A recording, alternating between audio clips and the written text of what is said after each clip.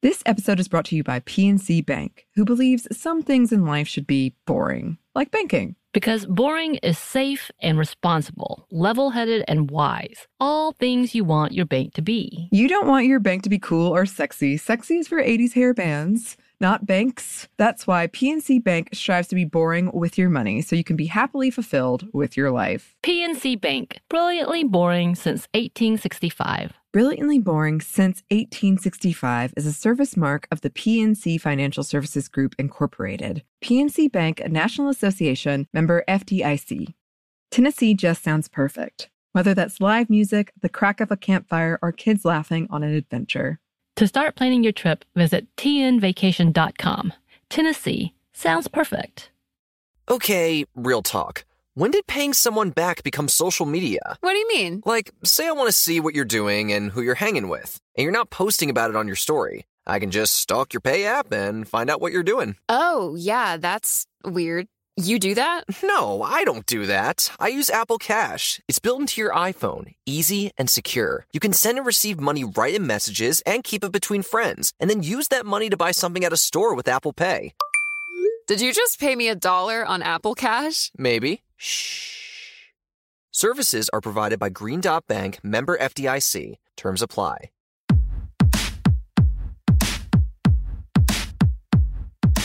Hey, this is Annie. And Samantha. And welcome to Stuff I Never Told You, production of iHeartRadio.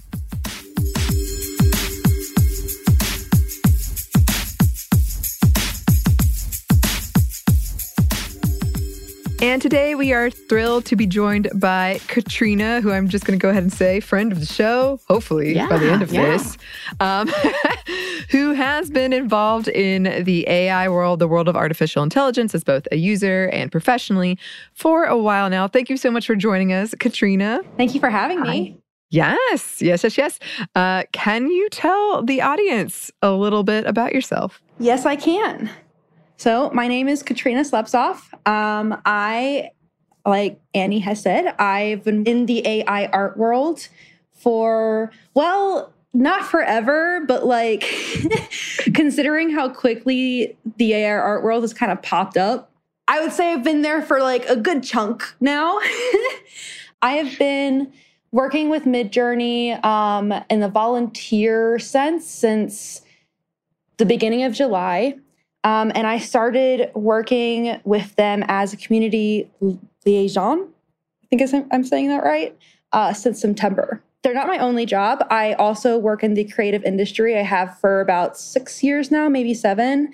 For my day job, I am a senior designer. I work in a Democratic/left-leaning political agency. We do a lot of work for campaigns, political campaigns, for nonprofits, for some super PACs and whatnot. And we just got out of the 2022 election cycle, which was intense and fun. Yeah, and I've also, like, in the past, I've worked with a ton of big brands, like Amazon Alexa, a bunch of brands that are P&G, and also in an immersive spaces, actually, weirdly.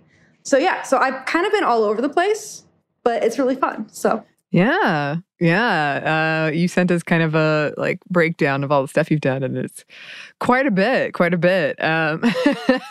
We did want to put a disclaimer in here because you're here speaking as an individual and not for any particular company. Yes, and also Samantha and I have an episode on artificial intelligence coming out. Keep an ear out for that because there is a lot to talk about. But for people, Katrina, who do not know what we're talking about, can you explain it? Like it can be the barest explanation, but can you give us kind of a working definition?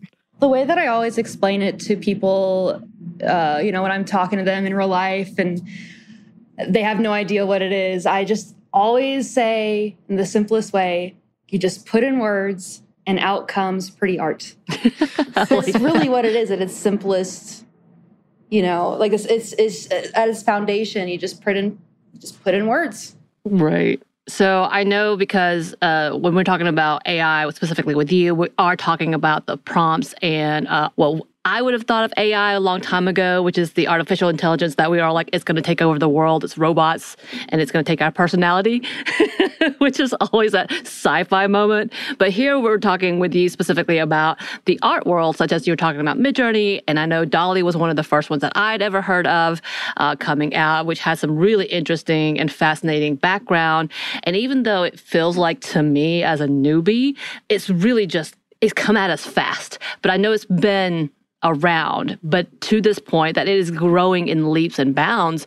And you talked about how you got involved. You went from volunteer to now you're actually a part of that community for real. How did you get into this type of AI? You know, it's really funny that you say that. Yeah, it has actually been around before DALL-E and Midjourney. I'd say like in the capacity that we know Midjourney as, like there have been private versions of that with like Google's Imagen, and NVIDIA has like their own version of that. And they've had it for a couple of years now, I think. So this is actually like the first time that regular people have had access to these services. And before I ever knew about Midjourney, I was experimenting with another service, which I cannot remember the name of. It was like Play something. And that used AI, but you had to input your own images for it. And it was a lot more basic and not as cool looking as Midjourney, right? But I had a lot of fun just like putting in my own art with that stuff. And I actually do a lot of experimental video work, just weird, glitchy stuff. And I've been doing that for many years now. And so I have gained quite a few friends within that world. And so one day, one of my friends messages me on Instagram and they're like, yo, you need to check out Midjourney. And I was like, what is that? What is that? And that was when you still needed an invite to get in.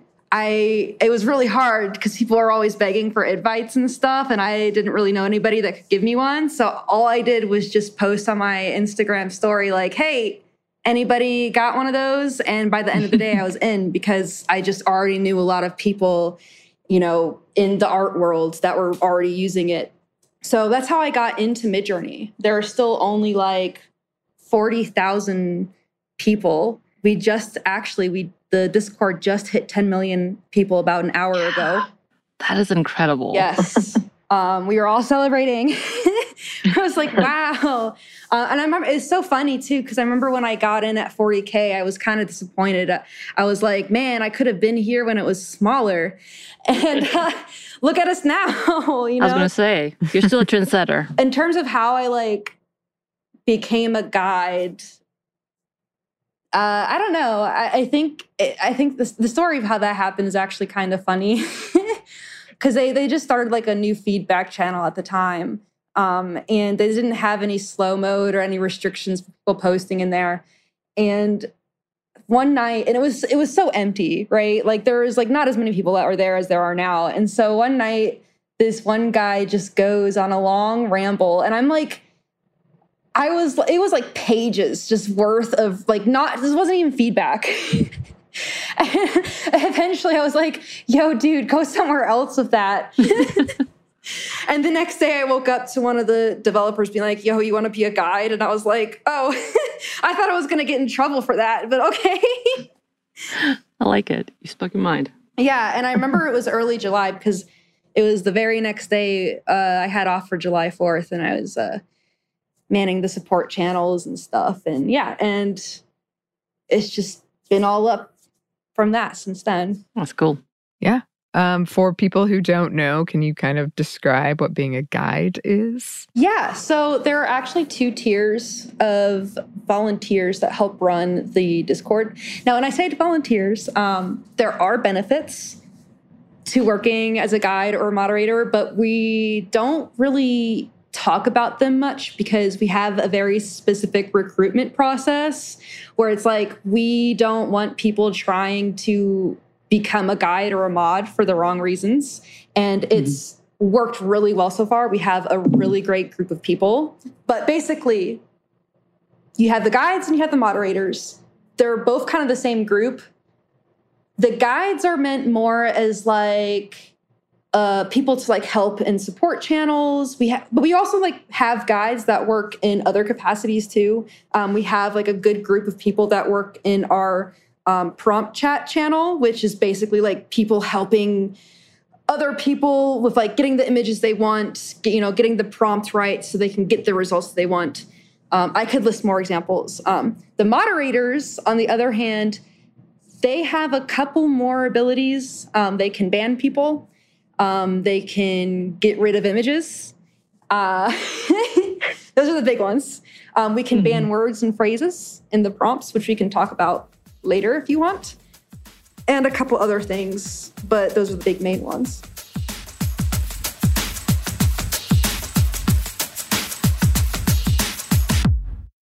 This episode is brought to you by PNC Bank, who believes some things in life should be boring, like banking. Because boring is safe and responsible, level-headed and wise. All things you want your bank to be. You don't want your bank to be cool or sexy. Sexy is for 80s hair bands, not banks. That's why PNC Bank strives to be boring with your money so you can be happily fulfilled with your life. PNC Bank, brilliantly boring since 1865. Brilliantly Boring Since 1865 is a service mark of the PNC Financial Services Group, Incorporated. PNC Bank, a National Association, member FDIC. Tennessee just sounds perfect. Whether that's live music, the crack of a campfire, or kids laughing on an adventure.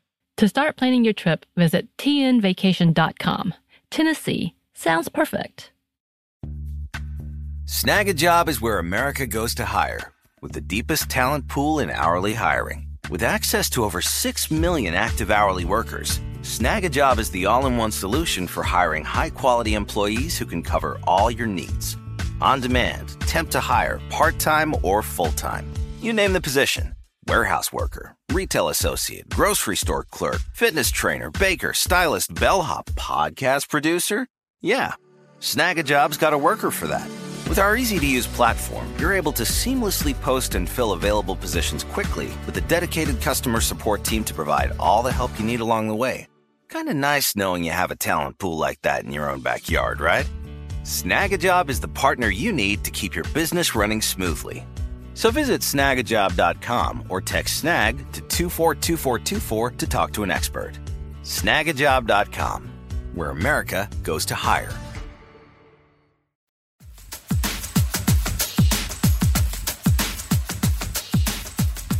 I would really be curious about how the conversation that goes into how do you ban something, how do you decide what gets banned? Because there is a lot of conversation, and there are some lawsuits right now around artificial intelligence, and it's just a lot of conversation happening. And because we're an intersectional feminist show, we're really interested in how artificial intelligence interacts with and impacts marginalized communities. And you've been involved in moderating and guiding artificial intelligence communities, AI communities, and setting standards and training others on them. So, we'd like to break that down a little bit more, starting with, like, why do you think it's important to bring an intersectional feminist perspective to things like this? I think it's very important. And also, I just realized I didn't hit on that I also run the Facebook group for Midjourney.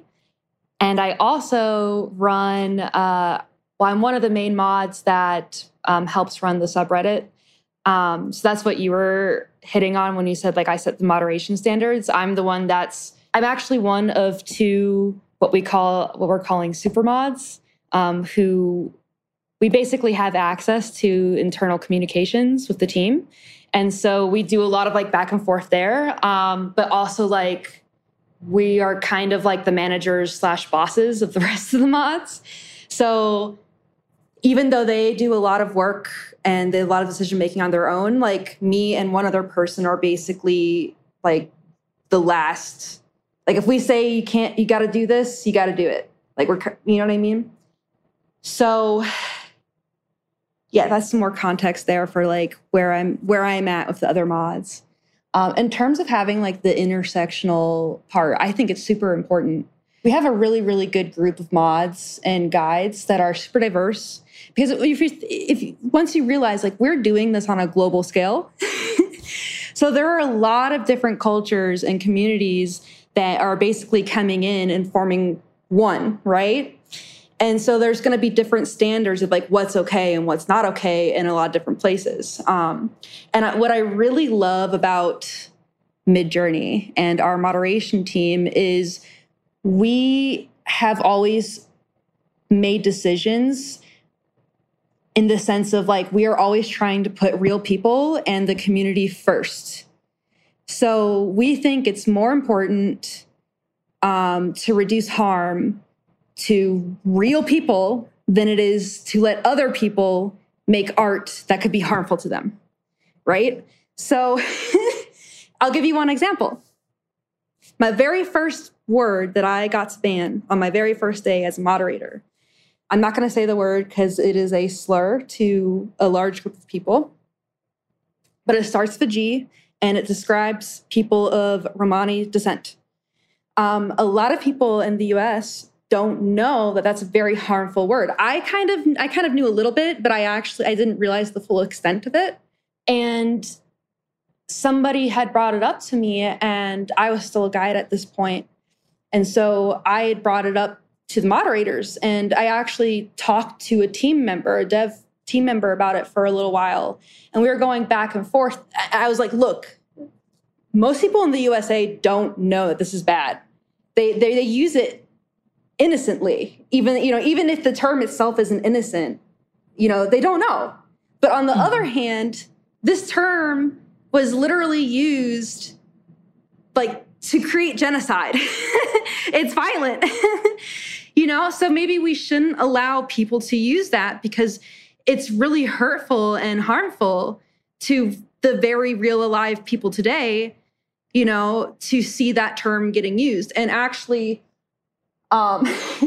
people get really upset about it. They're like, seriously, like you're banning that, you're censoring that. And we're just like, yeah, find other words, Right.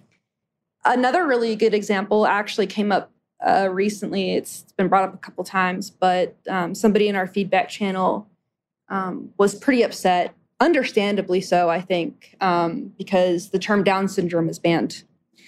And when we banned that, we went back and forth on it because we do not like banning things that are identities. We don't like banning things that are real people unless it's like very obviously, a hurtful way to refer to real people. Down syndrome isn't a hurtful way to refer to people. However, 99.9% of people who were using that term were using it in a really bad way and in a really hurtful way. And so it got to the point where we were just so flooded with that it started to become unmanageable in moderating it. And so we just went ahead and just banned the whole term.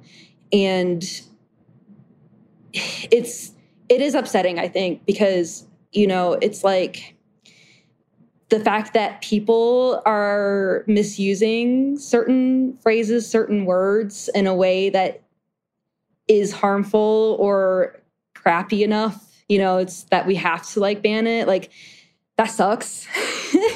And we have people get upset about it. Like we have suggestions like use this word instead or use that instead. The guy in feedback, for example, he was like, oh, my wife works with Down syndrome children and like wants to be able to create with this. And so we're like, okay, I'm going to say this wrong. It's like trisomy or trisomy 21. It's like the specific mutation or something like that. That will create what you want. But anybody who's trying to create imagery about Down syndrome people in a bad way isn't going to know that, or they're not going to take the time to try and figure that out, So a lot of our decisions, it's really just trying to balance between all the people who are abusing a term and, the rest of everyone else, like trying to give people the most freedom to create things that are important. Right. Yeah, and that's absolutely a big conversation about ableism and what is seen as how disability is seen in general. And I know many disabled activists would say disability is not a negative thing. So saying it is, I mean, that is a complicated issue because you do have the bad players who come in to do something as obvious, an evil or bad intent. So that's an interesting perspective to have to look at.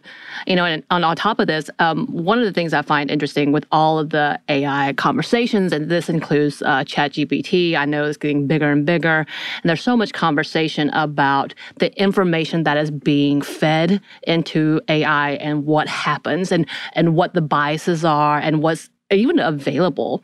And it's pretty interesting because I know for a chunk of content, let's say for when people are talking about specific imagery of women, a lot of it comes from an incel kind of group of men who think this is the perfect woman. And for some reason, that overtakes an image. So you may not want this. Like, I think I've seen a few where I've seen files where it just says women. And I like, in my mind, I'm like, oh, women are creating this. That's what this is. But it turns out these are men creating what they think is a beautiful woman. And you're like, oh my God, what is this? Is this the way? And there's nothing wrong with porn, but is this one more way of those bad players that we talk about to have another misogynistic hold on something that is so new? So with all of that, when it comes to women and other marginalized communities, do you have a concern about that in the AI world? Or what do you see as it's coming out and it's so brand new? Yeah, so the first thing I want to say about that, I think the next sentence applies to many subjects within the AI world, not just this one. But what I will say is AI art isn't necessarily creating problems as much as it's highlighting the issues that have been issues both within the art world and within society that have been issues for a long time. And it's really just like highlighting a lot of those problems. Yeah. Let's take a step back. And I want to explain it this way because I think it's really important to understand this part of it, which is that actually when it comes to AI art, everything's biased. Everything is. So let's say you feed in a bunch of pictures of apples, right? And let's say all of those apples, they're round, they're nice, they're pretty. They're also like all mainly green. They're all mainly green apples, right? The more images of green apples you put in there, you may have a couple pictures of red apples, but the more pictures of green apples that you put in there, that when you put into a service like Midjourney or any other text to image service, you put in the word apple, it'll give you a green apple. But we as humans don't care about that, right? That's not something that we think of, Midjourney's biased to make green apples only, blah, blah. But we notice it when it comes to other more important things, like if you put in doctor and it comes out with only men, or if you put in woman and it comes out with a pretty white, young female, I know the reason that happens is because society in general is just already so biased. And I can talk on this as a designer.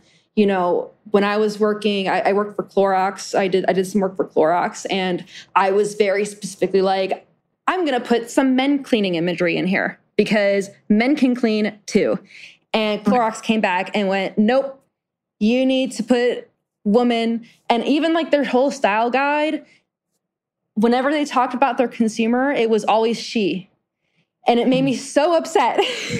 You know what I mean? So in a lot of ways, there are biases. Everything that any AI image generator makes is biased, right? Mm-hmm. But not biased in the sense of like how you and I understand it, because the way that a computer understands bias is going to be a lot different than a human. To fix that, it needs to be actively combated. But that is really, really, really hard because you're talking about images being fed in on like a millions scale, maybe even billions. I'm actually not sure the amount, but it's a really, really hard problem to solve because, there are so many different ways these biases can present itself. And you also have the fact of like the users who are making these images themselves when you're talking about like men making these images and you're like, oh, cool. Like, it's very different to me, for example, when like a woman makes bikini images versus a straight man. It feels different, right? The thing is, you can't really moderate or verify intent either is the hard part. And that's why, and it's such a hard line to balance because, we do moderate female bodies. And that can feel really bad to some women too. But it can also similarly feel just as bad to, go on the top of the community feed and you just see a bunch of like young, pretty hot, fake woman. And that actually happened, by the way. Months and months ago, after like a week or two or a couple weeks of this happening, I finally went into the correct channels on Discord and was like, hey guys, have any of you noticed that there's just like a bunch of, pretty women with like lots of cleavage and they're always busty. I'm like, wow, redheaded and busty is what I've seen. It's uncomfortable. It was real, and it still is really uncomfortable. And it got to the point where it was like, it was starting to make me feel bad. I was like, wow, this is really reminding me that my worth as a person is like just based on how pretty I am and like how f***able I am.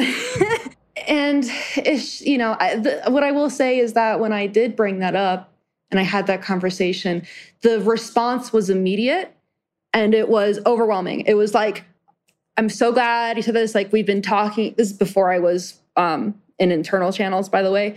But the response, even from the team, was like, we've been talking about this for like the past couple weeks. Like, it bothers us too. We've noticed. Thank you for bringing it up. We want to try and fix this. And then every week there's an office hours, which means that David, the founder, he goes on to the Discord voice chat stage for hours each week. And people in the community ask him questions and talk about certain topics, blah, blah. And the next 2 weeks was literally just like bringing this issue to the community. And we did this thing where we just like brought up as many women as possible to the stage and just had like a huge conversation between like all different kinds of women. Like, how do you feel about this? Like, is this okay? Is this not okay? Like, how should we handle the moderation here? And so there's always been an effort to try and include real people who it affects in these conversations. And I've always really, really appreciated that. And I've always felt very safe bringing these issues up. And I've always felt very heard. A lot of what came out of that was we do soft ban stuff now.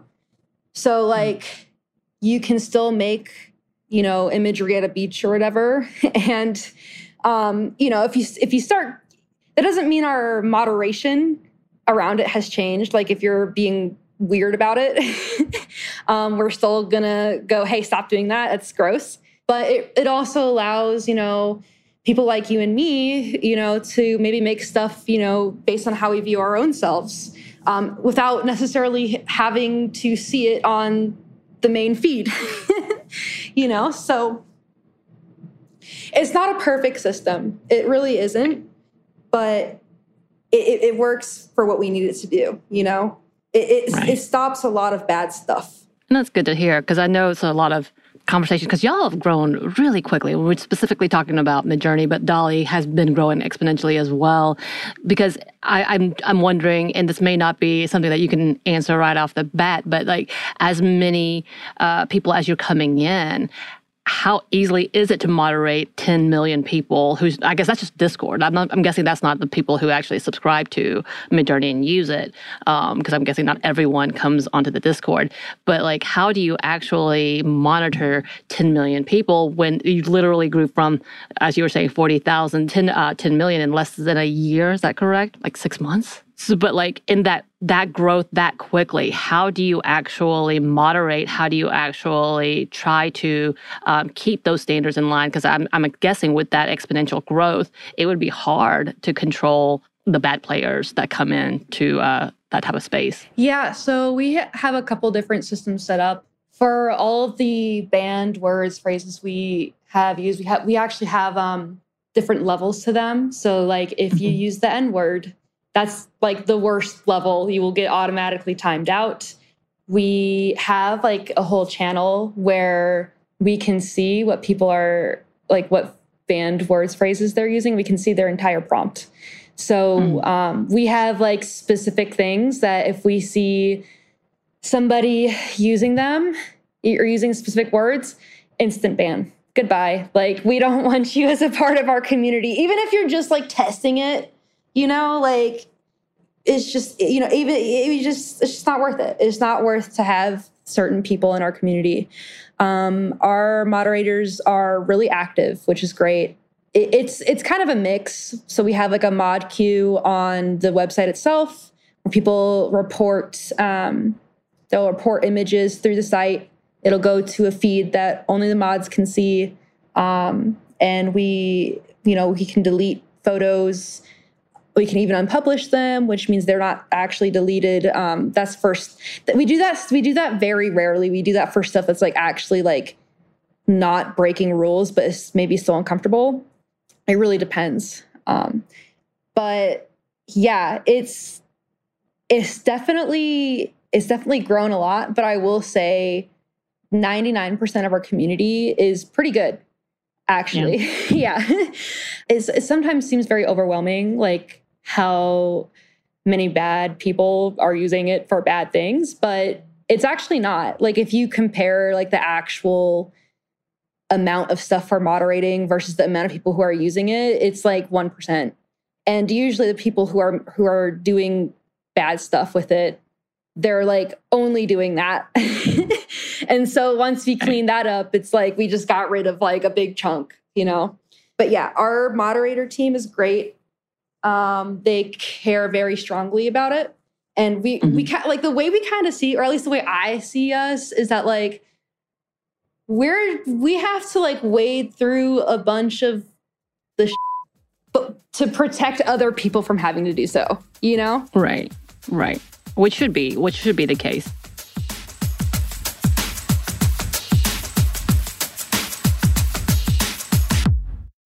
This episode is brought to you by PNC Bank, who believes some things in life should be boring, like banking. Because boring is safe and responsible, level-headed and wise. All things you want your bank to be. You don't want your bank to be cool or sexy. Sexy is for 80s hair bands, not banks. That's why PNC Bank strives to be boring with your money so you can be happily fulfilled with your life. PNC Bank, brilliantly boring since 1865. Brilliantly Boring Since 1865 is a service mark of the PNC Financial Services Group, Incorporated. PNC Bank, a National Association, member FDIC.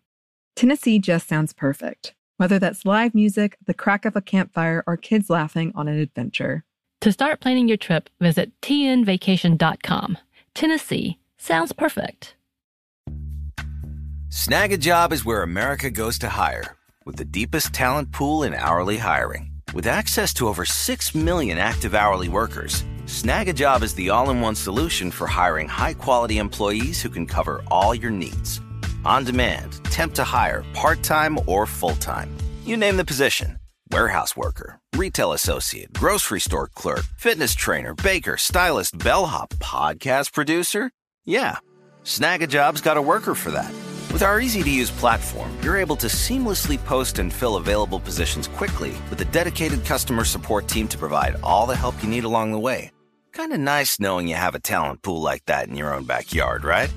Snag a Job is the partner you need to keep your business running smoothly. So visit snagajob.com or text SNAG to 242424 to talk to an expert. Snagajob.com, where America goes to hire.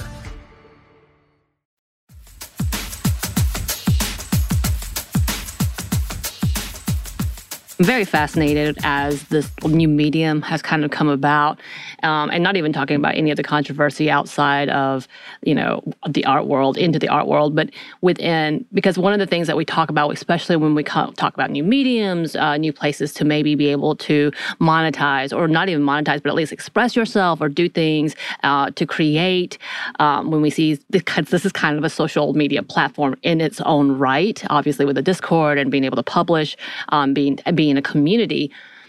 How do you think companies like yours can, because you're at the cusp, you're at the beginning essentially, which we're saying it's not new, but as the popularity is growing, you're at the beginning, can be an opening and welcoming space for women when oftentimes platforms like this or popular platforms like this can be overrun by your patriarchal cis white men who want to capitalize. How does the platform rather make sure that they are, or do you think they are, welcoming the marginalized communities like women and people of color? I hope we are.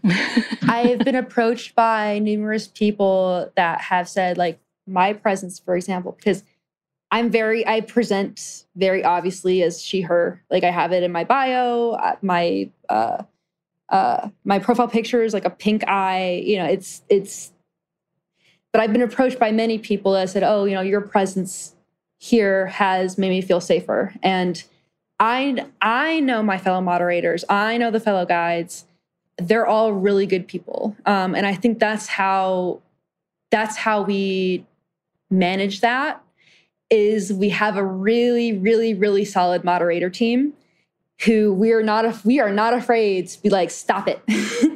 We do not want that in our community. Get out of here. I will say we used to have a lot more of that nonsense. A lot of people get really upset that they can't do anything they want to do, or make any image they want to make, and they cry about censorship. And they have migrated to other services. And I think I can speak for a lot of the other moderators, at least, that we're glad.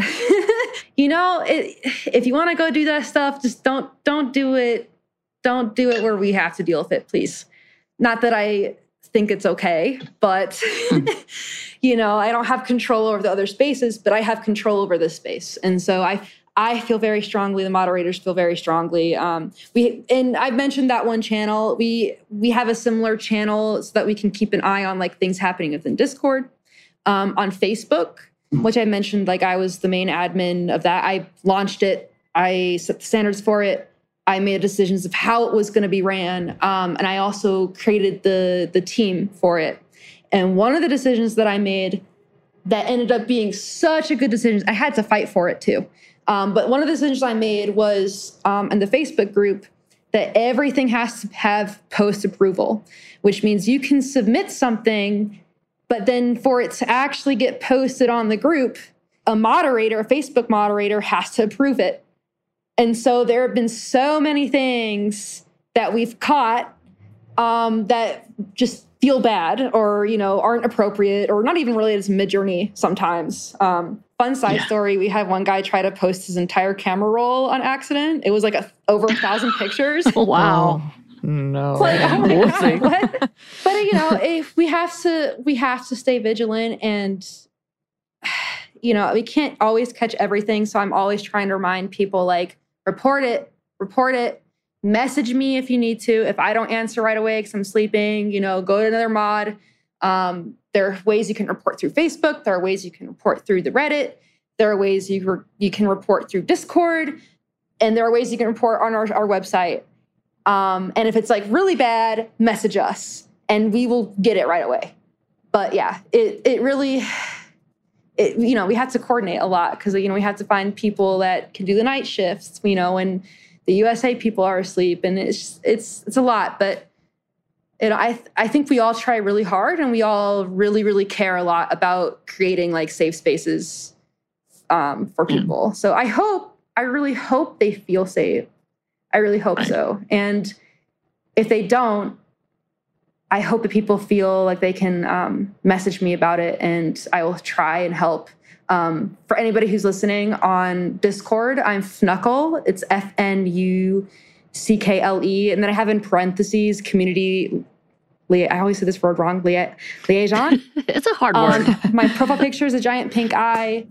Please message me. And I will try and help as much as I can. I feel very strongly about it.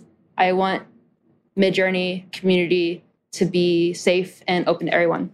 Well, that's awesome. And I think that might be the answer to itself. And a lot of the platforms that don't actually look for the safety and guidelines for the safety of their users and allow for misinformation.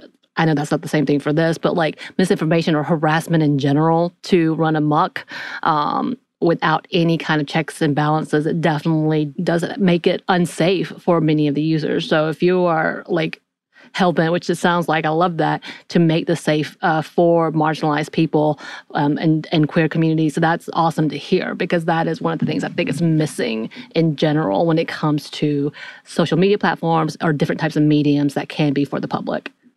Yeah, and I think it's important to note too, as we're trying to build Midjourney up, and this is more from the actual team itself. But I know, and David talks about this all the time in the office hours, like he does not want to repeat the same mistakes as regular social media. And that's why you can't, for example, you can't see who follows you. You know, you can't see the amount of people who follow you, because we just want to avoid like a lot of the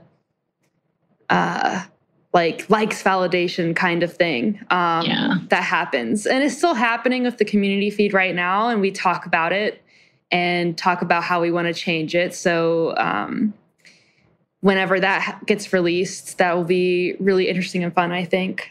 So I guess we should have said this at the top, but I didn't. We are not currently sponsored by anything we are mentioning, including Clorox, which you really came for. I actually like that. Good job. I'm fine with it, but I'm just saying. So one of the things you brought up when we were first communicating about this was building community with women. And you've kind of been talking about that throughout, but I'm curious about that, and also just in terms of users and people who work on it, what have you seen demographically? So right now, it's been acknowledged in like office hours and whatnot, but there are less women that use Midjourney than we wish there was. And it's been really interesting because I'll say this, our moderator and guide team is very diverse, very, very, very diverse. We have all ages. We have people who are neurodivergent, including me. We have people who are parents, people who aren't parents, people, all ethnicities, religions, everything. But the one thing that I noticed a while ago was after I was made moderator, I was like, I'm one of 3 outwardly she, her moderators, and I'm the only one who interacts with the community, because the other one of the other ones, she was more in the Chinese community, and the third one, she does a lot more behind the scenes work. She actually just did our new docs, if you ever want to look. It's really fancy, it's cute. Sorry, I had to say something because we just released it like yesterday, and I'm like very proud of it. But the point is, like, I realized I'm the only female moderator that like people know. And so it was like the day before I was going on vacation. I was like, "Hey guys, I just realized this thing, and actually, I just realized also this is why so many she/hers reach out to me." And not to other people, because I'm the only obvious one that like gets it, you know? And that's really cool. But also, you know, like women aren't a monolith. I don't want to speak for the, you know, all women everywhere. Cause I'm not, you know, my opinions are not going to be the same as everyone else's. I don't know what we can do about it, but like, this is the thing you should be aware of. And I went on vacation the next day. And when I got back, I found that my counterpart, who I love, he and I have the same brain. He's great. He's the other boss of mods that works alongside me. He had added a bunch of new guides that were women, she, her coded. And I was like, that's really, really nice because you just heard me and you just made the steps to solve this and like bring more women in, all on your own without me having to do much more than be like, hey, this is a thing. So that was a thing. And we're working on it.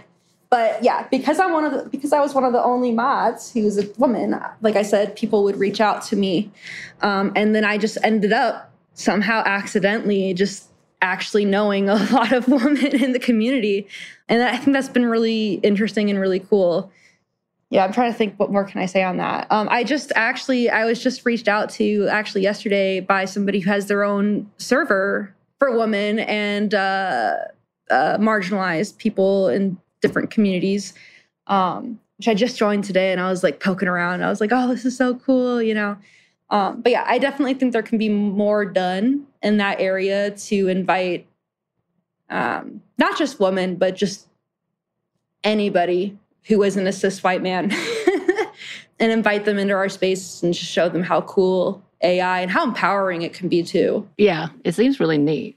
You know, and I'm thinking about, because I kind of alluded to it earlier about, you know, I do hear a lot about the controversy when it comes to the art world and AI. And interestingly enough, you are in the art world specifically actually doing this as a job, as part of your creative jobs, which is interesting in itself. But you're also really, really adamant about the benefits of AI. Both, how do you see that? Do you see that at all in conflicting? Because we're hearing a lot of controversy back and forth about, you know, is this going to disrupt individual artists? Is this going to disrupt the art world as we see it? And then coming back to, you know, that do you use this as a part of your job as well? Like, how does that all encompass for you as an artist / AI expert? I'm going to call you an AI expert. You know, I think that's one of the biggest things that I don't want to say hurtful, but it's kind of hurtful. This idea that it's AI versus artists, because I mean, I'm an artist. I work in the creative industry. A lot of my friends who are working in the creative industry for many years use AI. My friend who invited me to Midjourney is an artist. I don't think it conflicts at all. It maybe a little bit, but like not really. I know most people who I've talked to, and I say most, not all, but most people I've talked to who have been working in the creative industry, once they try it and really get a feel for it, they start to understand, oh, this is like really cool and really awesome. I do use it. I use it as a tool. It's really great for brainstorming. It's really great for trying to figure out like interesting new ways to take a concept. You know, so I have this thing when I'm working my day job as a designer where it's like I have like a specific style in mind, but then when I try to find examples of it, I can't find it. And so that's really helpful.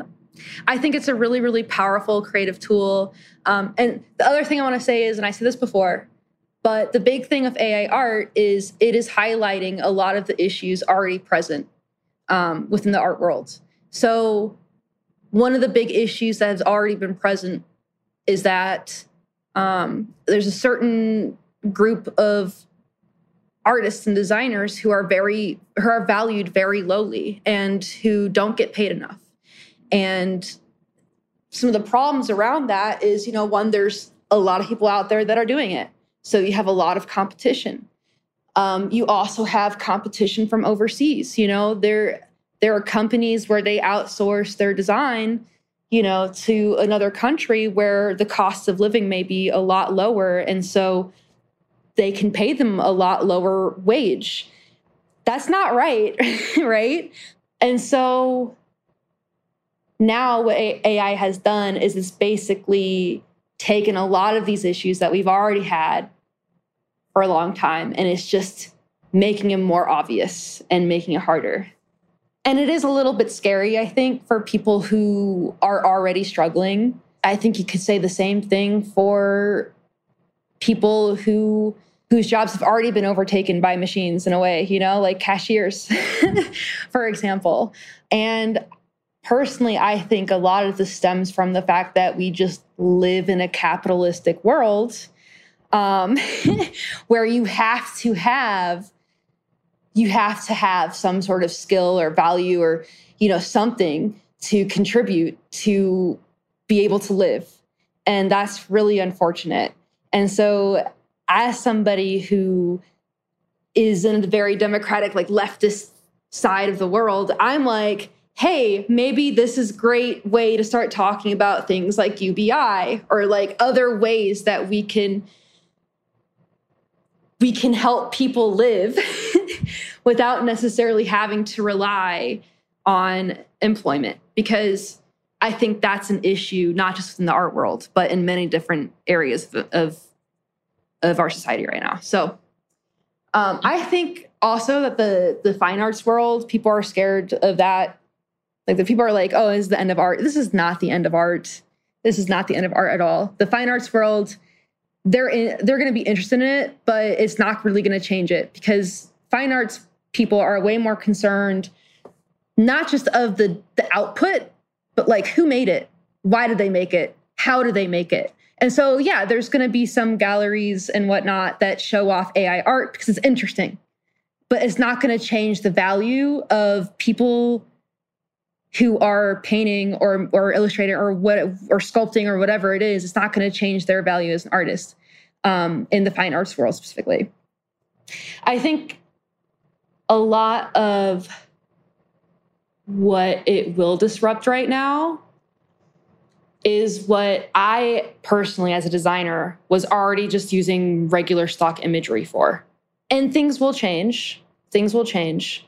But it's also one of those things where it's like things have already been changing and things will change anyway. And it's actually really interesting talking to a lot of the people in the creative industry who have been in it for many years, who have a lot more experience than me, because regardless of which part of the industry they've been in, they'll have some story for you where they're like, oh yeah, I remember when Photoshop came onto the scene and people were freaking out about it because of this and this and this. Or like, for example, if you, have you ever read about matte painters for movies? Let's take Star Wars as an example. Oh, there we go. Oh no, here we go. So how they did their special effects, they would basically, they would take a giant glass pane and put it over top of like the movie film frame. I don't know if they projected it or not. They'd have to because it was huge. And then they'd take this giant glass frame and they put it over top of it. And they would literally paint the thing they're trying to paint. So in Star Wars, the iconic scene where R2-D2 and oh my God, don't come for me, C-3PO. Where, they're like in the desert and they see Machine, the sand crawler. But you see that over the hill in the desert, right? Yes. That was literally painted on to a piece of glass, Now that doesn't happen at all. You know what I mean? Like that entire industry got obliterated because of digital effects and CGI that came onto the scene. And so this is going to be like that. It's going to change some things in the sense of some people whose jobs they're doing right now might be less relevant, but that's okay in the longer, bigger picture of things, because that's how things happen. And from how I see it, I think it's going to open up an entirely new world of creativity and just entirely new things to make. And it's going to be guided by humans, even though it's AI and we're like, oh, the machine's making it. No, at the end of the day, it's still humans that are making it and guiding it, and it's taking our visions and making it real. It's just a different way that it's doing it. If you can prompt right. I've seen the nightmares where it's not prompted correctly. Exactly. And it takes some practice too to get it right. It's true.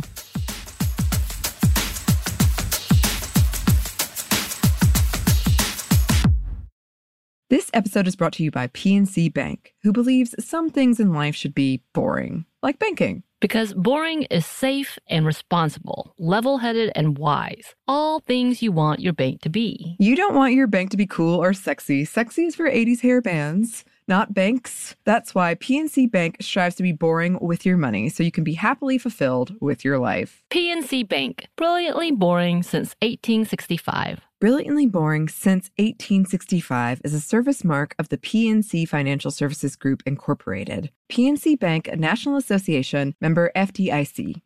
Tennessee just sounds perfect. Whether that's live music, the crack of a campfire, or kids laughing on an adventure. To start planning your trip, visit tnvacation.com. Tennessee sounds perfect. Snag a Job is where America goes to hire, with the deepest talent pool in hourly hiring. With access to over 6 million active hourly workers, Snag a Job is the all-in-one solution for hiring high-quality employees who can cover all your needs. On demand, temp to hire, part-time or full-time. You name the position. Warehouse worker, retail associate, grocery store clerk, fitness trainer, baker, stylist, bellhop, podcast producer. Yeah, Snag a Job's got a worker for that. With our easy-to-use platform, you're able to seamlessly post and fill available positions quickly with a dedicated customer support team to provide all the help you need along the way. Kind of nice knowing you have a talent pool like that in your own backyard, right? Snag a Job is the partner you need to keep your business running smoothly. So visit snagajob.com or text SNAG to 242424 to talk to an expert. Snagajob.com, where America goes to hire. I mean, it is interesting. We've been doing a lot of technology episodes lately, and essentially the takeaway is like there's pros and cons. There's bias involved because humans are involved, and you can't remove technology from the society that we are and the people who created it and the people who use it. But it is also true that, yeah, I've been working kind of in this industry for 10 years. And there have been panics. Like if Google changes the algorithm, our whole office would shut down. And it's like, oh my God, we're ruined. Yeah, like I don't think I get it because I remember sitting in the office and thinking like, oh, I'm fired. Well, Google changed this one thing and my whole job is gone. What will I do? So I like get the fear of it, but it is true that, you know, we adapted and we changed. And I still have a job. It's not the same job, but I do still have a related job. I mean, and we already see this in a lot of different, like in the fashion industry right now. We're starting to see a rise in people valuing handmade stuff, you know, handmade pottery and whatnot, sustainable stuff, you know? And I think in that sense, actually, really nice handmade stuff will be valued even more because we'll be so bombarded by everything else that people, you know, we're never going to not value the stuff that people make with their own hands. You know, that's not going to change. So I'm not too worried. I'm actually really excited. I think a lot about, do you guys know Stardew Valley? Yeah. All these things that I don't know. I'm so old. Keep going, though. It's a really cute and very popular game. It's based off of the Harvest Moon games, which are the OG farming simulators. But the guy who made Stardew Valley, he was the only person that made it. He spent 10 years making it, you know, writing the code, making all the art. And I remember reading about it once, and it was like he changed all the art like 2 or 3 times at a certain point. Like I said, it grew and evolved. And it's won so many awards, and it's such a loved piece of media. And, you know, it just really makes me think of that because I'm like, okay, now everybody has 10 years to dedicate to making like a big project like this. But now with AI, you know, and especially once it evolves to something a lot stronger and more usable, imagine if like anybody, you know, they could do what this guy did in 10 years, they could do it in a couple months, you know? And imagine the amount of new stories, the amount of new media, the amount of niche stuff too, because if you're a big movie production place, you know, you have to, you're spending like millions of dollars on making a movie. You have to make, you know, something kind of generic, something that everybody will like, because you have to like stick to certain formulas, you know, because you don't want to lose money, blah, blah. Imagine a world where it won't take millions of dollars to make movies. And so imagine like you or me, you know, or your kids or niece, nephew, whatever, right? Imagine you or me like being able to like make our own movies about whatever we want, and how powerful and empowering that can be, you know? And also awful, actually, now that I think about it, but art is magical. Being able to create is magical. It's gotten me through some of the hardest parts of my life.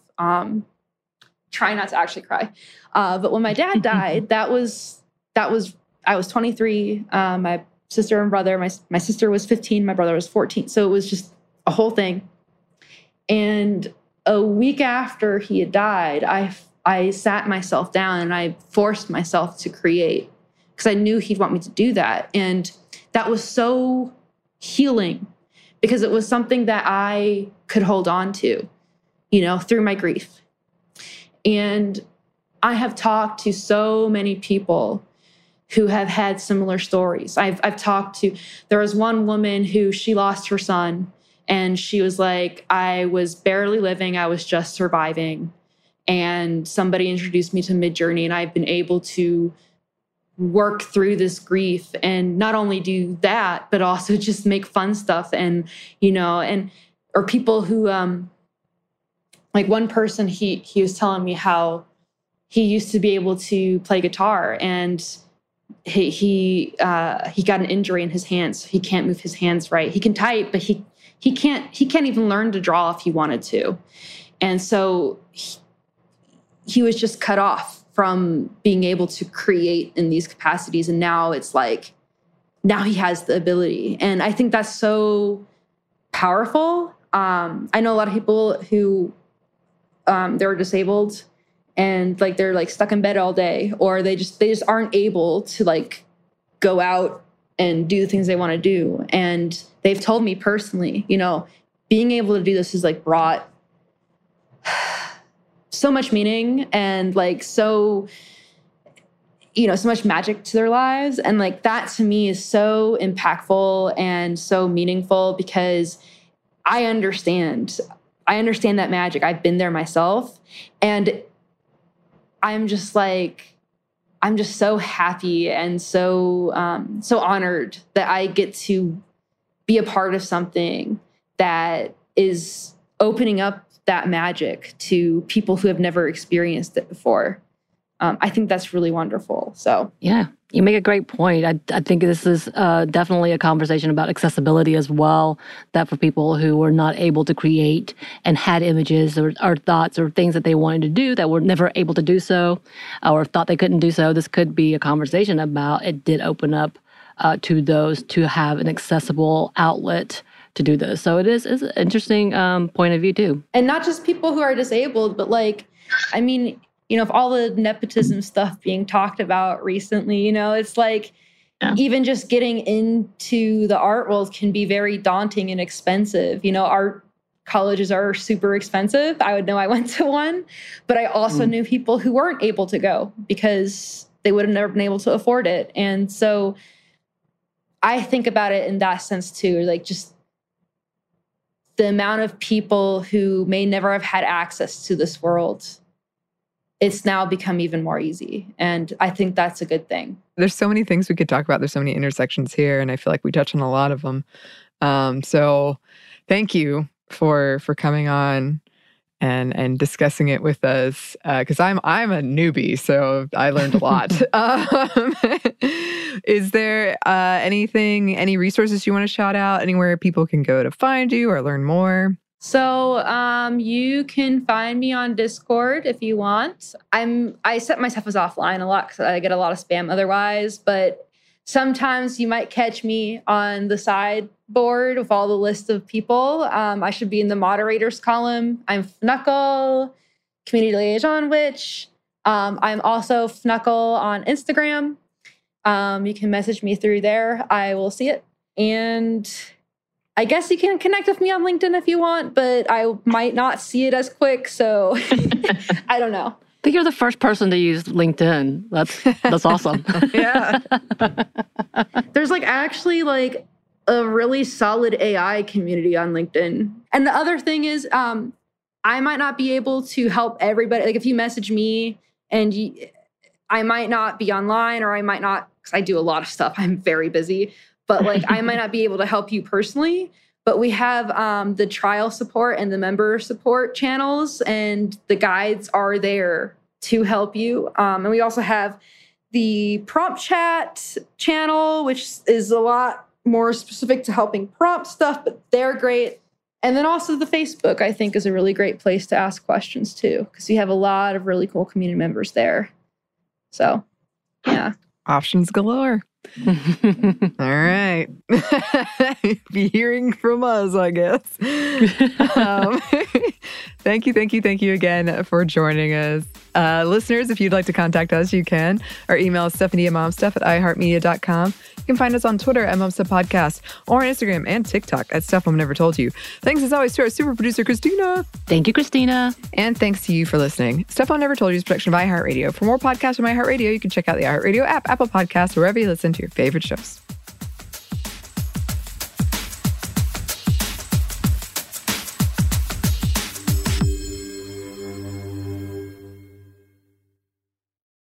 This episode is brought to you by PNC Bank, who believes some things in life should be boring, like banking. Because boring is safe and responsible, level-headed and wise. All things you want your bank to be. You don't want your bank to be cool or sexy. Sexy is for 80s hair bands, not banks. That's why PNC Bank strives to be boring with your money, so you can be happily fulfilled with your life. PNC Bank, brilliantly boring since 1865. Brilliantly Boring Since 1865 is a service mark of the PNC Financial Services Group, Incorporated. PNC Bank, a National Association, member FDIC.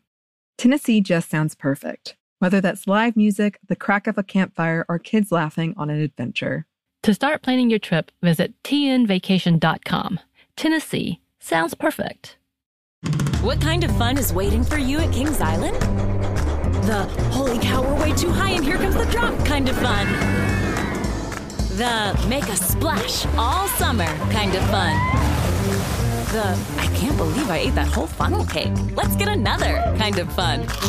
But most importantly, at Kings Island, you'll find for the fun of it kind of fun. Don't wait to start your fun season. Kings Island is now open on weekends.